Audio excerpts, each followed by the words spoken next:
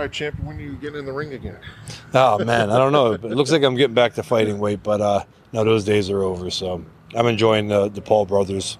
Yeah. So this Youngstown Night Box of Champions, the five world champions are all in one setting. How special is that to you? Well, I think it's awesome. I mean, it's very rare that you get all five at the same time. And I think with as small as the city is, and even then in the 80s, to be able to produce the amount of world champions that we did, it's amazing. I mean, you have Harry Arroyo, Greg Richardson, Jeff Lampkin, Ray Mancini, and myself.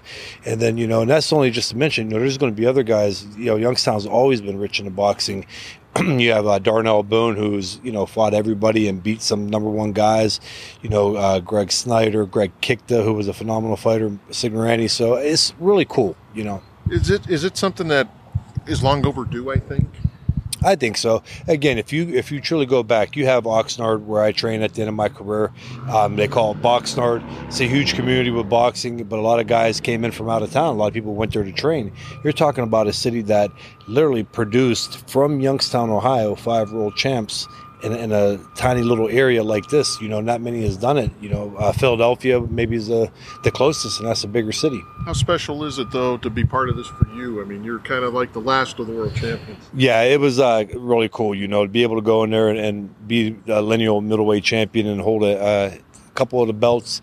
That was very big, and that's huge. It was a big feat. And I even said back after when we had the coming home party for me that I'm up there with the guys now. I'm up there with the champions from Youngstown, and it's an honor, and it's a hell of a feat. Now that you've been retired for X amount of years, what do you remember most?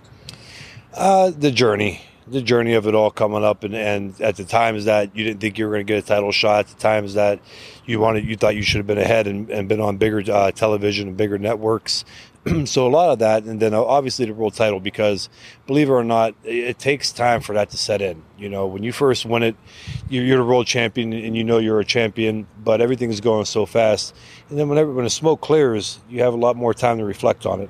Would you have changed anything now that you've been retired for X amount of years and you won the title, 12 years ago? And it's not making excuses, but the 2 fights that I lost, I think there would have been a couple of changes or some things that we went about differently.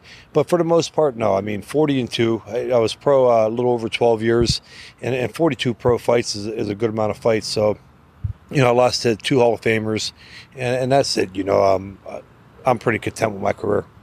I know, back in those days, we would always ask you when that big fight's coming, when that big fight's coming. When that big fight finally came, did you know that was your one and only shot, I guess? Oh, absolutely. I knew I had to take that moment. Even before that, though, Edison Miranda, that was the fight right there. I don't win that Edison Miranda fight, the Jermaine Taylor fight's not there. And if it is there, it's a big setback. So, yeah, there was a lot of pressure, and not just saying it now, but that second round was so huge to be able to get up and get through that. And I knew once I got through that second round that, I was going to win the world title. I know you won the title with that. Is that your most fondest memory? There was a handful of other ones too, though. The Rubio fight in Youngstown, the numbers that we did for that type fight, coming back after the loss with Hopkins, and Marco Antonio Rubio went on to become a world champion after that. He won like 11 straight fights. That was a pretty big moment too. There was a lot of them. Bronco McCart, Edison Miranda, not so much beating Bronco McCart, but here was a guy that fought a lot of people and never been stopped, and I took him out pretty quick. So there was a lot of feats, but Jermaine Taylor, obviously, I would have to say is the number one, though. That was the one in Atlantic City because you faced him again in Las Vegas. Yeah, I fought him again, the rematch in Las Vegas. But, and there was a lot that helped with that fight. Jim Lampley, the commentator, just the way that he commentated that, the victory and the winning knockout, that was really big. You go back and watch any of them?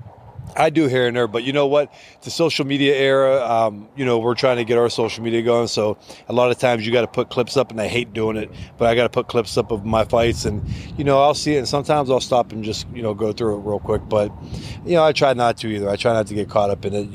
Life's moved on, and there's many other things going now.